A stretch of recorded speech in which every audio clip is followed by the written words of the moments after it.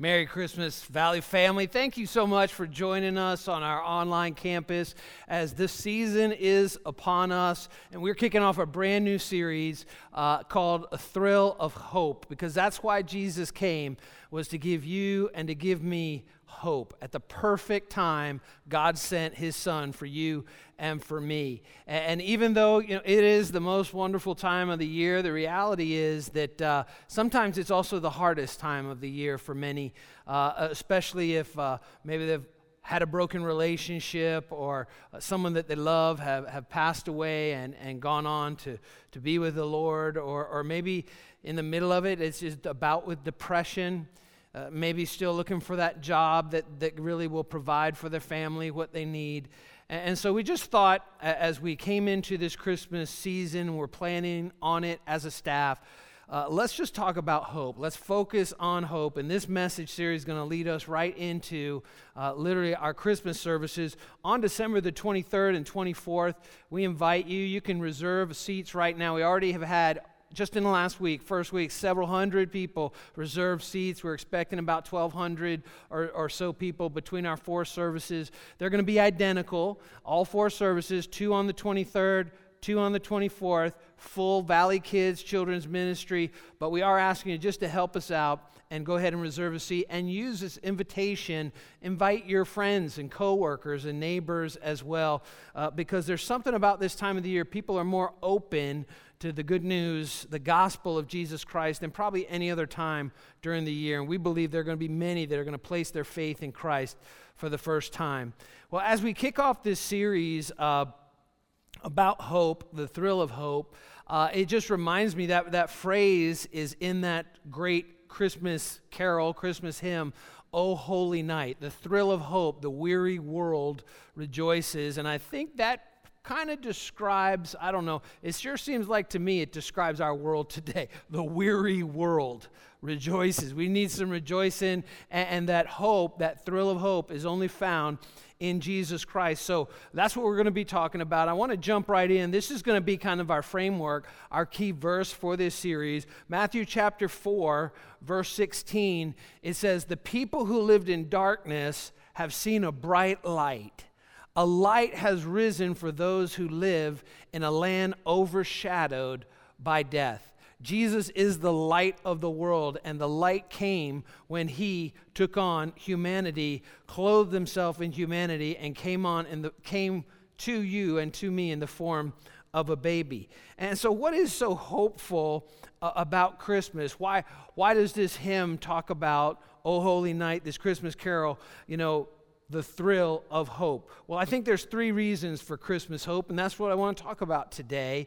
And hopefully, if you're struggling right now to find hope, I'm hopeful that you're going to find hope, and that hope is not in a sermon, it's not in me, it's in Jesus Christ. He is the one who brings you and I hope. So 3 reasons for Christmas hope. The first is real simple: God loves you. God loves you. John 3:16 tells us that, probably the most quoted verse in all the Bible. People that don't even believe the Bible know this verse. John 3:16, "For God so loved the world that he gave his one and only Son, that whoever believes in him shall not perish, but have eternal life." And that's what we celebrate at Christmas. It is really what in theology we call the incarnation. The incarnation. That again, Jesus clothed himself in humanity. He was fully God, and he took on full humanity at the same time and came even as a child. It's so powerful when you think about that the creator of everything that you and I see, he holds all things together by the power of his word, and he became so dependent that he couldn't even change his own diaper. He was dependent upon his parents to change his poopy diapers. And that's how he humbled himself for you and for me. That's the incarnation. That's the phrase that's used in theology. And look at Genesis chapter 1, verse 26, really this whole idea of humanity, that he became like us.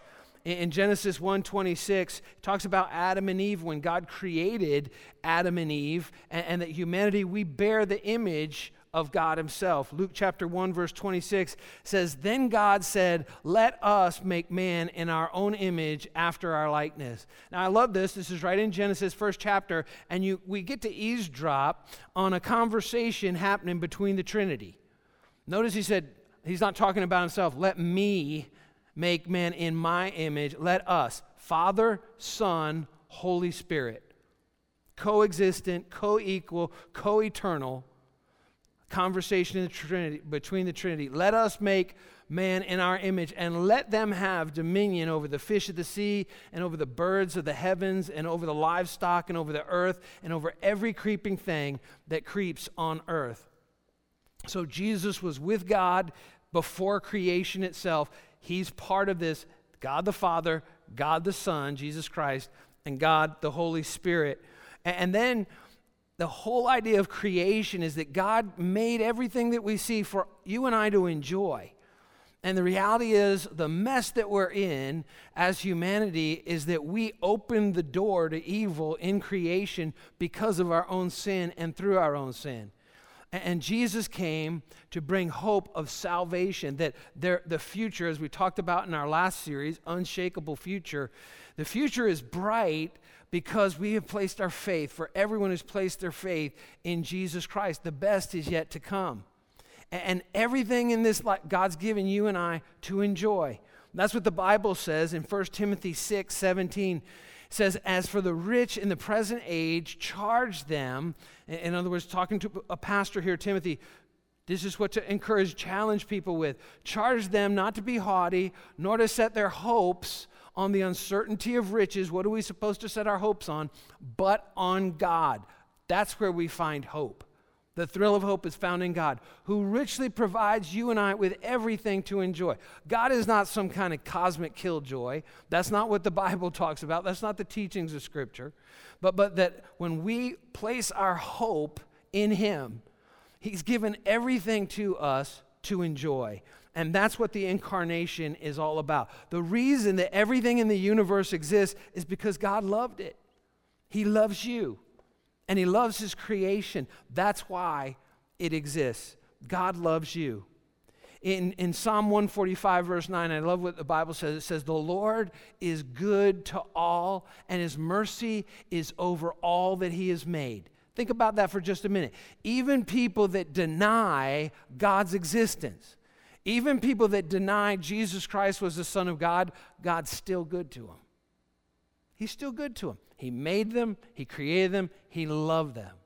He wants them to receive Jesus Christ as their Savior, but He still pours out goodness. That's His mercy for those that even reject and deny and even blaspheme His name. The Lord is good to all, and His mercy is over all that He has made. Boy, that is worth that is worth being hopeful. That's what Christmas hope is found. God, He loves you. Did you know that even that God was thinking of you even before He created the world?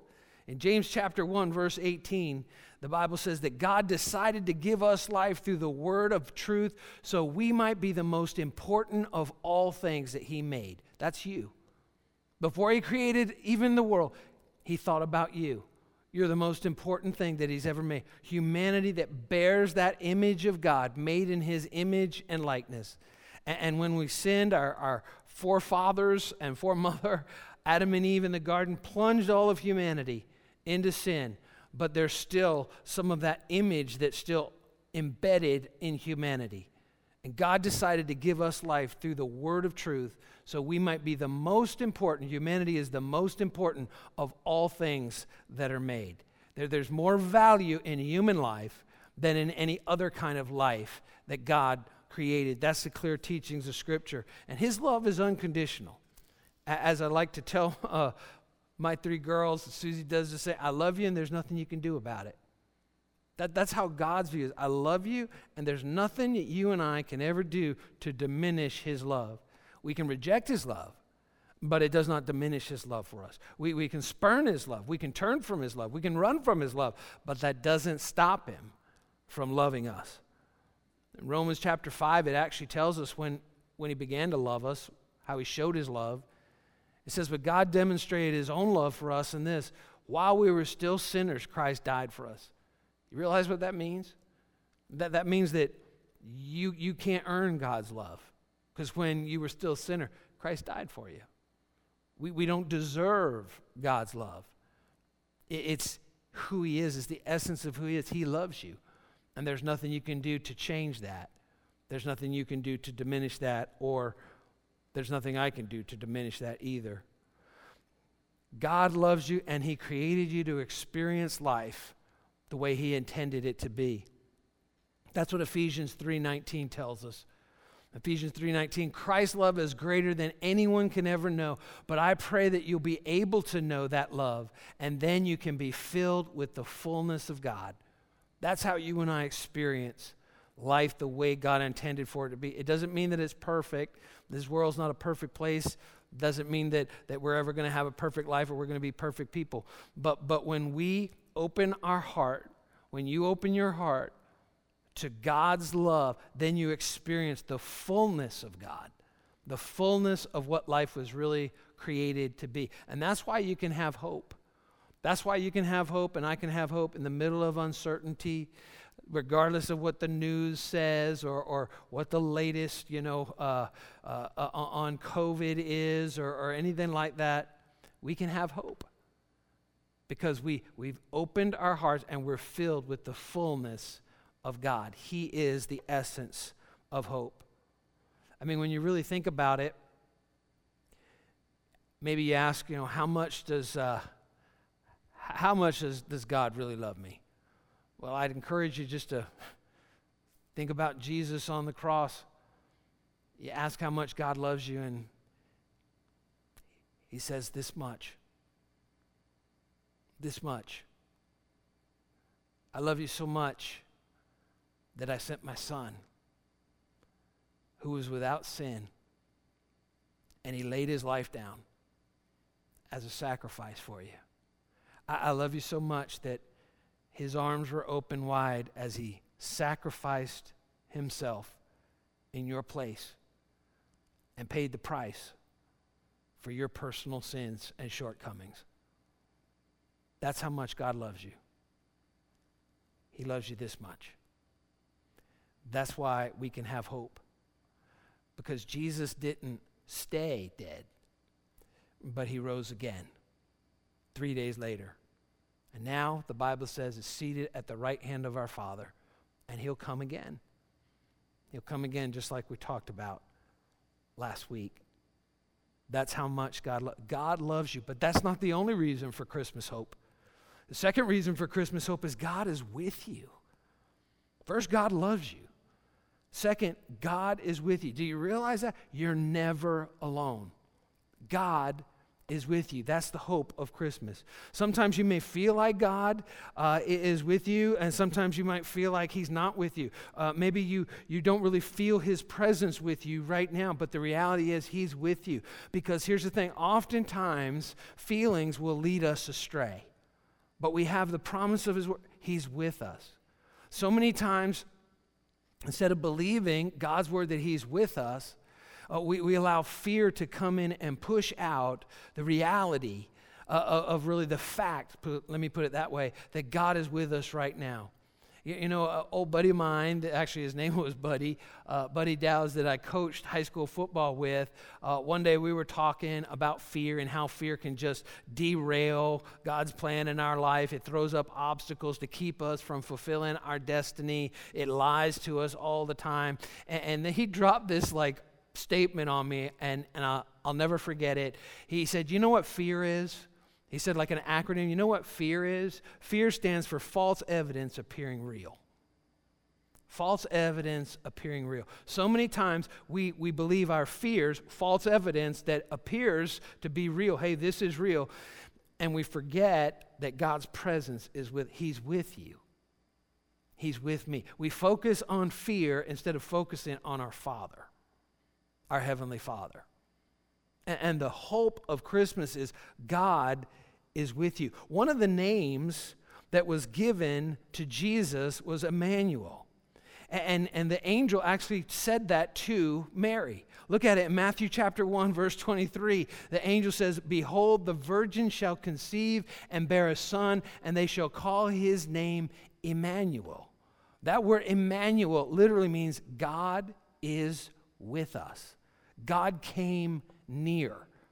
God is with you, and God is with me. No wonder, when you think about this, when the angel said this, actually it wasn't to, I believe this was to the shepherds. No wonder, isn't it, when the angels appeared to the shepherds, that they had to tell them, when they were about to tell them the good news, the first thing they said was, "Be not afraid." Why? Because if you're afraid, false evidence appearing real, you will not recognize the presence of the King of Kings and the Lord of Lords. Don't be afraid. Don't be afraid. Focus on what the Father is saying, our Heavenly Father is saying, and you won't be afraid. Jesus came near. He is with you. That's why the angels told the shepherds, don't be afraid. See, you lose fear when God is near. You and I lose fear when God is near. When we focus on Him, we're not afraid anymore.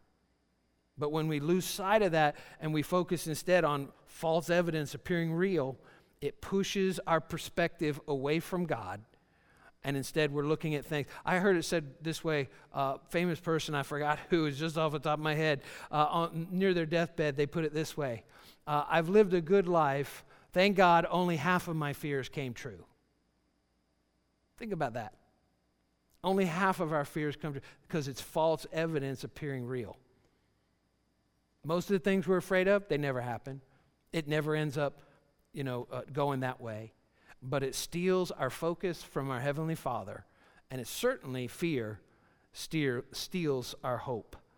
God's presence overpowers panic. Let me say that again. God's presence overpowers panic. In Hebrews chapter 13, verse 5, it says, "Keep your life free from love of money and be content with what you have. For He said," that's God said, Jesus said, "I'll never leave you, I'll never forsake you." Jesus said that, who was God. "I'll never leave you, I'll never forsake you." Our life, if we focus on the content, getting all the stuff of life, we think that's going to give us hope, that's going to give us security. That's false, that's a mirage. But the Scripture tells us, Jesus, "I'll never leave you, I'll never forsake you." That's Christmas hope right there.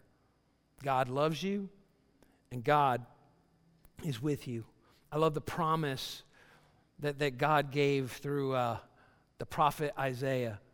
In Isaiah 43, verse 2, it says, "When you go through the deep waters, I'll be with you. When you go through the rivers of difficulty, you will not drown. And when you walk through the fire of oppression, you will not be burned up. The flames will not consume you." Why is that? Because He said He'd be with us. What's interesting about that verse is it doesn't promise that life is going to be wonderful, everything perfect. But the promise is that God's presence is going to be with you. And God's presence is going to be with me. Listen, I don't know what you're going through this Christmas season. I don't know what challenges, what heartache, what disappointment that you're dealing with. But I do know this: you're not alone. You're not alone. He loves you, and He's with you. And that leads us to the third reason for Christmas hope, and that is God is for you. God's not against you. God loves you. God is with you, and God is for you. There's reason for us to have Christmas hope. That phrase, "God is for you," is used so frequently throughout the Bible, that God is for you. And so many people think that God is against us, or God is upset, or God is angry with us. But the whole idea is this, that's just a lie. The idea of Scripture is, no, God is for you. That's a lie from the enemy.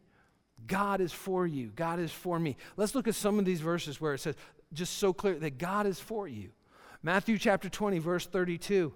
Jesus stopped and called them, "What do you want me to do for you?" he asked. This is Jesus asking people, what can I do for you? It's not because he was against them, it's because he was for them. In other words, how can I help? I'm for you. How can I help you in the situation that you're in right now? In 1 Corinthians chapter 11, when Paul talks about communion, the Lord's Supper, the body and the cup, the bread and the cup, that he literally is quoting Jesus, and it says, and he gave thanks for it, and he said, he broke it into pieces, that's the bread, and he said, this is my body, which is given for you. Do this in remembrance of me. God's not against you, God's for you. Jesus said, what can I do for you? This is my body broken for you. God loves you, God is with you, and God is for you, and he's for me. Romans 8:31, again, one of these favorite verses of mine in the Bible. What then shall we say in response to these things, all the things that are talked about before this point in Romans? If God is for us, who can be against us? And it's a rhetorical question because the reality is God is for us. God is for you. God is for me. So what do we have to fear? God's for you. He's not against you. No one, God, like I said, no one that believes that God's out to get him is ever going to come close to God and recognize his presence. That's why it's so important to remember he loves you, he's with you, and God is for you. The Bible says God's not out to get you. In fact, this is what the Bible says, Jeremiah chapter 29, verse 11. For I know the plans that I have for you, says the Lord. They are plans for good and not for disaster, to give you a future and a hope. God is for you. God is for me. And we have reason to have hope at Christmas. No matter what that challenge is or that circumstance that we're facing, God, he loves you, God is with you, and God is for you. No one wants the best for you more than God does. No one wants better. No one knows better what's best for you. No one knows better what will really truly make you feel fulfilled than God does. And he loves you, he's with you, and he's for you. God doesn't want you to be afraid of him. He wants you to run to him, not from him. Do you know that phrase, do not be afraid? It appears 365 times in the Bible. 365 times. What else does that kind of remind you of, 365? Well, that's how many days are in a year. Think about that for just a minute. One time for every day of the year. 365 times in the Bible, God says, do not be afraid. Do not be afraid. You know, so many times, I think especially in church, we like to ask people, you know, that maybe are new, do you believe in God? And I think that's an important question. Do you believe in God? Do you believe in God? But do you know what I think is kind of the other side of that coin that is missed so many times? That we need to remind ourselves and tell others as well. Do you believe in God? Because he believes in you. He believes in you. I think sometimes, I know for a fact God believes in me more than I believe in myself. That's what a good father. That's the heart of a good father, and he is the greatest father. So I think it's good to ask people, do you believe in God? But remind ourselves as well, he believes in you. That's why he sent his son Jesus. That's why we celebrate. That's why we have hope. Because he believes in you. He believes in me. In 1 John chapter 4, verse 8, it says, whoever does not love does not know God. Why? Because God is love. He loves you. He's with you. And God also believes in you. He's for you. So let me put it this way, and this is kind of like the thought I want to leave you with really today. God is not mad at you. He's mad about you. That's why we can have hope. That's why we have hope at Christmas. The thrill of hope. God is not mad at you. God is mad about you. That's why he sent Jesus. If there's any other way, Jesus would not have had to come and die and rise from the dead. God's not mad. He's not mad at you. He's mad about you. John 3:17, right after John 3:16 where we started, kind of bookending here. John 3:17 says, "For God did not send his Son into the world to condemn the world, but to save the world through him." When you study the life of Jesus, you see that when you make a mistake or you sin, Jesus doesn't rub it in, he rubs it out. He came to erase all of your sins, all your mistakes, all of your failures and regrets. That's why the first statement that the angels made to the shepherds was, "Do not be afraid." Jesus came to save us, not to scare us. It's the reason why we can celebrate and truly have Christmas hope. The thrill of hope, the weary world rejoices. I'm going to ask right now, would you bow your heads with me? Let's pray. Heavenly Father, Lord, this Christmas season, we just pray that your Holy Spirit would just breathe afresh and new over this story that we've heard so many times throughout our lifetime. And God, that those, Lord, that are hopeless would find hope during these holidays, knowing that you love them, that you're with them, and Lord, that we wouldn't lose sight at all of the fact that you're for us. You're not mad at us. You're mad about us. God, thank you for sending your Son. What a precious gift, the greatest gift that's ever been given. And because of Jesus Christ, we have real hope. And we can experience the thrill of hope. Right now, with our heads bowed and our eyes closed, I want to give you an opportunity right where you are, viewing this online campus. If you've never prayed to receive Jesus Christ as your Savior and Lord, the Bible says that if you declare with your mouth that Jesus is Lord and believe in your heart that God raised him from the dead, you will be saved. And so right now, I just want to lead you in a prayer. You can open up your heart and repeat these words after me right where you are and receive the greatest gift ever given, Jesus Christ, as your Savior today. Just repeat this prayer after me right now, saying, Heavenly Father, forgive me of my sin. I turn from my sin today. Jesus, thank you for living for me. Thank you for dying for me.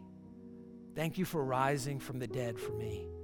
And Jesus, I ask you to lead me, guide me, direct me by your Holy Spirit from this day forward, and I will follow you. Amen. Amen.